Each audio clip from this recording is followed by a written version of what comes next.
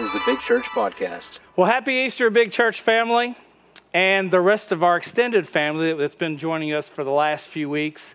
I hope you all look good this morning. You know, I hope you're not in your Easter PJs. I hope you actually got up and you put some nice clothes on. You're sitting around the house right now. But, I dress up maybe 2 to 3 times a year. So y'all like my Easter egg colored shirt? It looks good, don't it?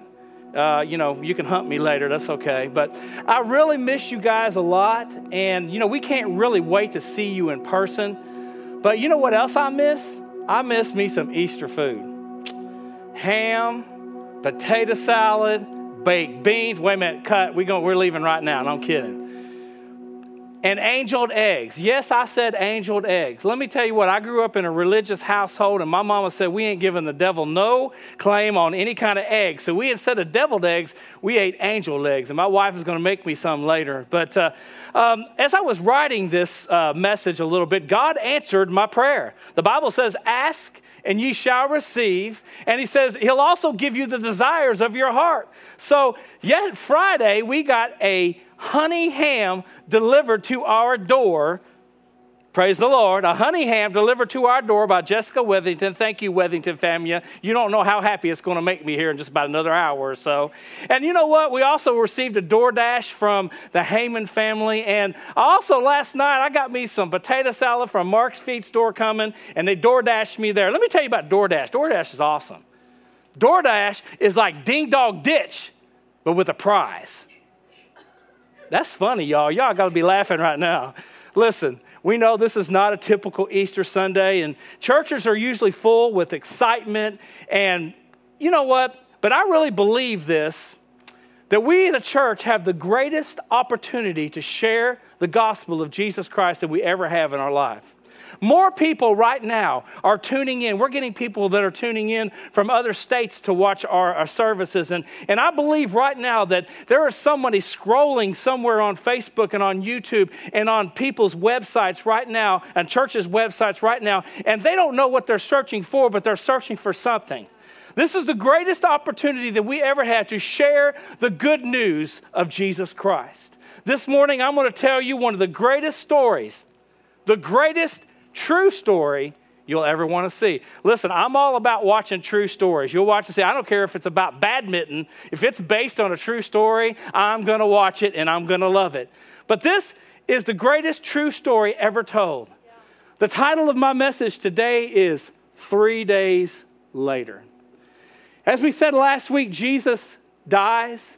There's sadness and there's grief and there's fear and there's uncertainty, just like the days we're living in right now. We don't know what's going to happen. But the story is they buried Jesus, and there was few people at the funeral. And the Bible says he had a borrowed tomb, which meant that he was very humble on this earth. And he had nothing really to show for right now in this earth.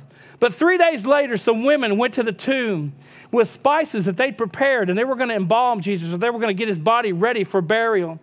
But remember, the guards had set a security outside of the tomb.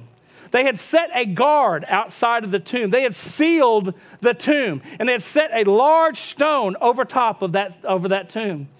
What I think about is, what were them ladies going to do when they got there? What was their plan? They knew there was a stone that they couldn't roll away on their own.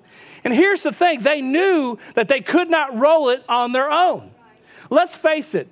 There's stones in your life right now. There are obstacles in your life right now. There are roadblocks in your life right now. There are setbacks in your life right now. There are stones in your life that you cannot move on your own. You've been trying to roll them out. You've been struggling. You've been doing the best that you can, but that stone just does not seem like it wants to move. Here's what I want you to do today. I want you to identify the stones in your life. Is it anxiety? Is it depression? Is it fear? And now I want you to know that just like the stone that they came to the tomb right now, God can roll that stone away from you. All the struggling and all the striving you've been trying to do, trying to put it from one place to the other, God can do in a second if you'll allow him to do that. They expected obstacles. They expected a stone, but I love what they did. They still kept preparing. Listen, there's going to be life setbacks, as I just said, but you got to keep preparing. Why? Because preparation gives you access. Let's look at Luke 24:2. It says this. It says, but they found the stone rolled away. They didn't know how it was going to be rolled away, but they knew it was going to be rolled away. Then they went in and they did not find the body of our Lord Jesus Christ. And it happened as they were greatly perplexed about this, that behold, two men stood by them in shining garments. Then, as they were afraid and they bowed their faces to the earth, they said to them, why do you seek the living among the dead? The enemy always wants you to look at the worst. He always wants you to look at the chaos. He always wants you to look at the darkness. He always wants you to look at the cross. I ask you a question today. Why do we keep going back to the graveyard? Why do we keep going back to the same old thing? That what is in the graveyard is death. Quit trying to bring dead things back to life. I think many times in our life we're trying to resuscitate things that God is trying to kill. The things that he's killed already is some of the past in your life. Maybe he's already killed a relationship you keep trying to bring back to life. Maybe he's already killed an addiction that you keep trying to drag back in and roll back over into your life. Jesus died to kill all of those things. Sometimes you just got to say rest in peace to some stuff in your life. It looked like the end of the story. But it was not the end of his story. Let's look here at Luke 24:1. It says, now on the first day of the week, very early in the morning, they and certain other women with them came to the tomb bringing the spices which they had prepared. The cross, the blood, the death, it all looked like defeat. But let me tell you something, it was victory. His last day, it says on the first day of the week, but you know what? On Jesus' last day, it made it possible for him to be your first day. It made it possible that Bible says this, says weeping endures for the night, but joy comes in the morning. God gives you beauty for ashes. He gives you joy for mourning. He gives you praise for heaviness. 3 days later made all of the difference in the world.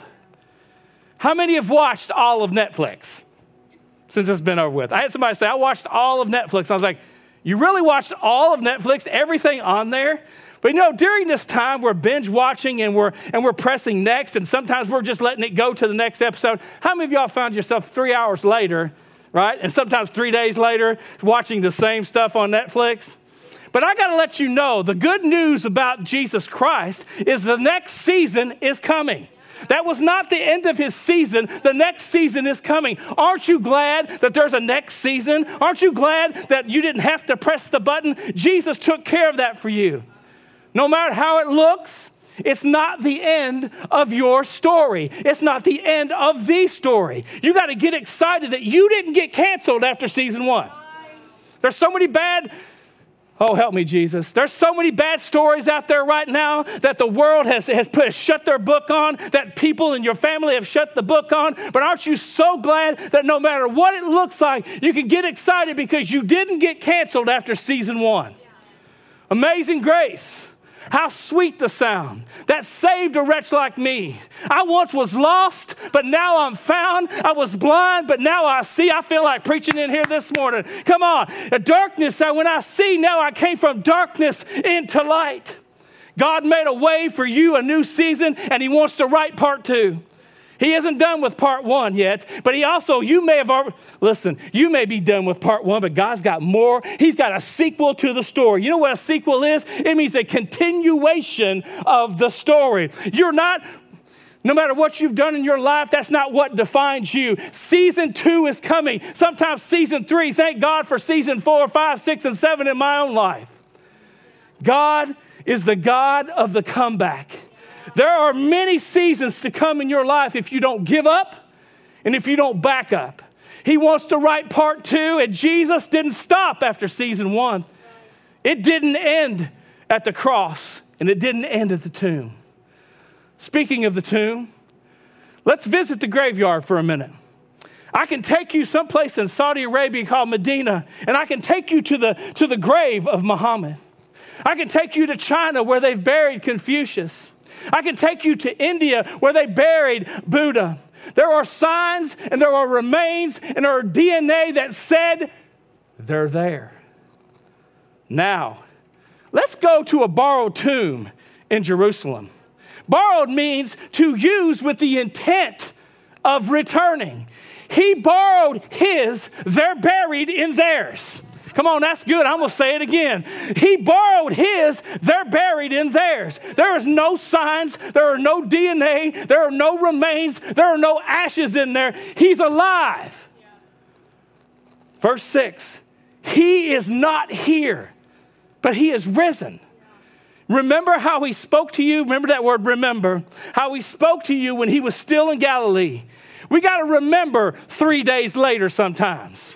When you're facing fear and discouragement and doubt, you got to remember 3 days later happened. His promise still stands. Great is your faithfulness. Don't forget his promises that say yes and amen. He cannot lie. If he said he'd do it once, he'll do it again. If he started it, he's going to finish it. Woo! I need my wipe towel up here a little bit. He is not here. Remember, verse 6, he's not here. These words change history. I could just see, and y'all are going to know that I used to preach to a lot of young people. I could just see the enemy posting on social media. He had the laughing face up there, right? I could see that he put pictures of the cross and he put pictures of blood, photos all over the place. But here's what I see. Jesus changed his status. He moved from dead to alive. He got a new job, which was the Savior of the world, and he is now in a relationship with you. I can see when Jesus walked out of that tomb, all the hearts started flying, didn't they? Jesus said, put some more hearts out there. Come on, tap that button, tap it, tap it, tap it, tap it. Because he's in a relationship with you and he loves you. Listen to this. Jesus was not resuscitated. He was resurrected. Jesus was not resuscitated. I said that twice. He was resurrected. People are brought back to life every day in the hospitals.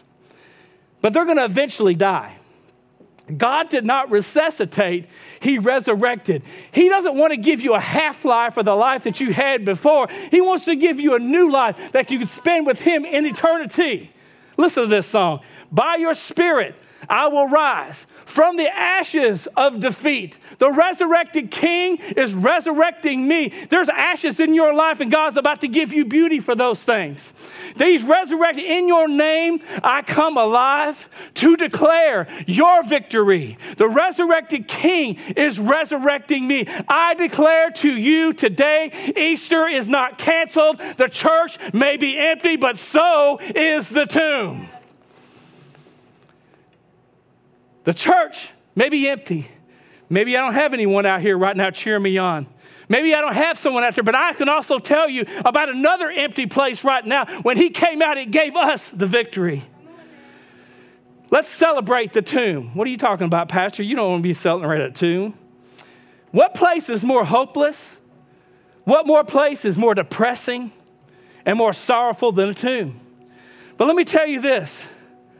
It's where it all started. The good news of Jesus Christ came in the tomb. Redemption came to us in the tomb.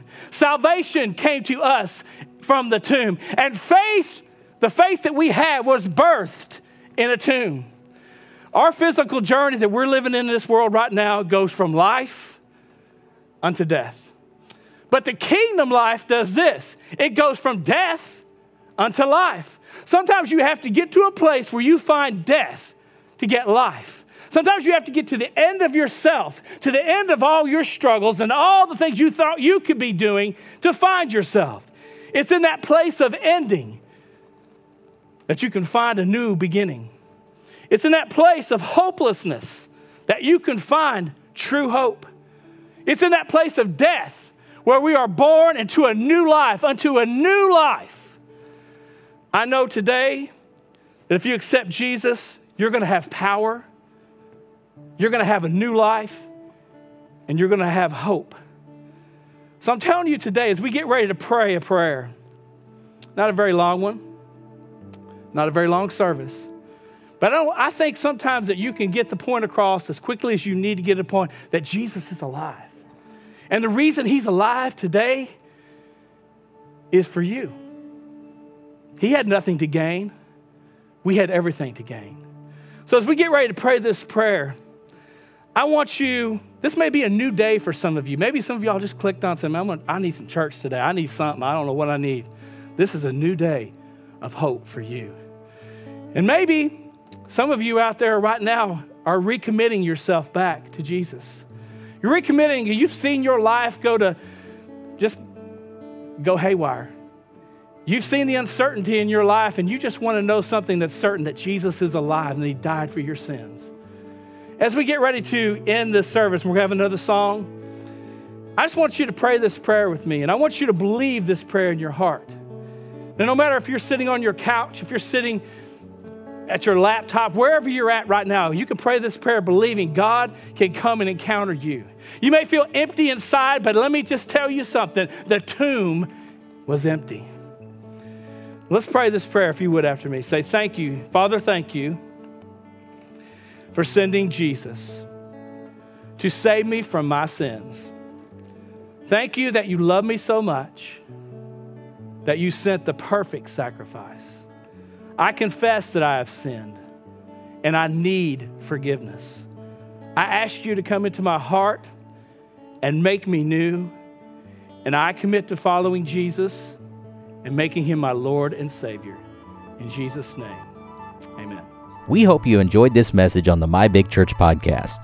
We thank everyone who has given to support this ministry. To find out more about how to support financially or more about Big Church, you may visit our website, mybigchurch.com.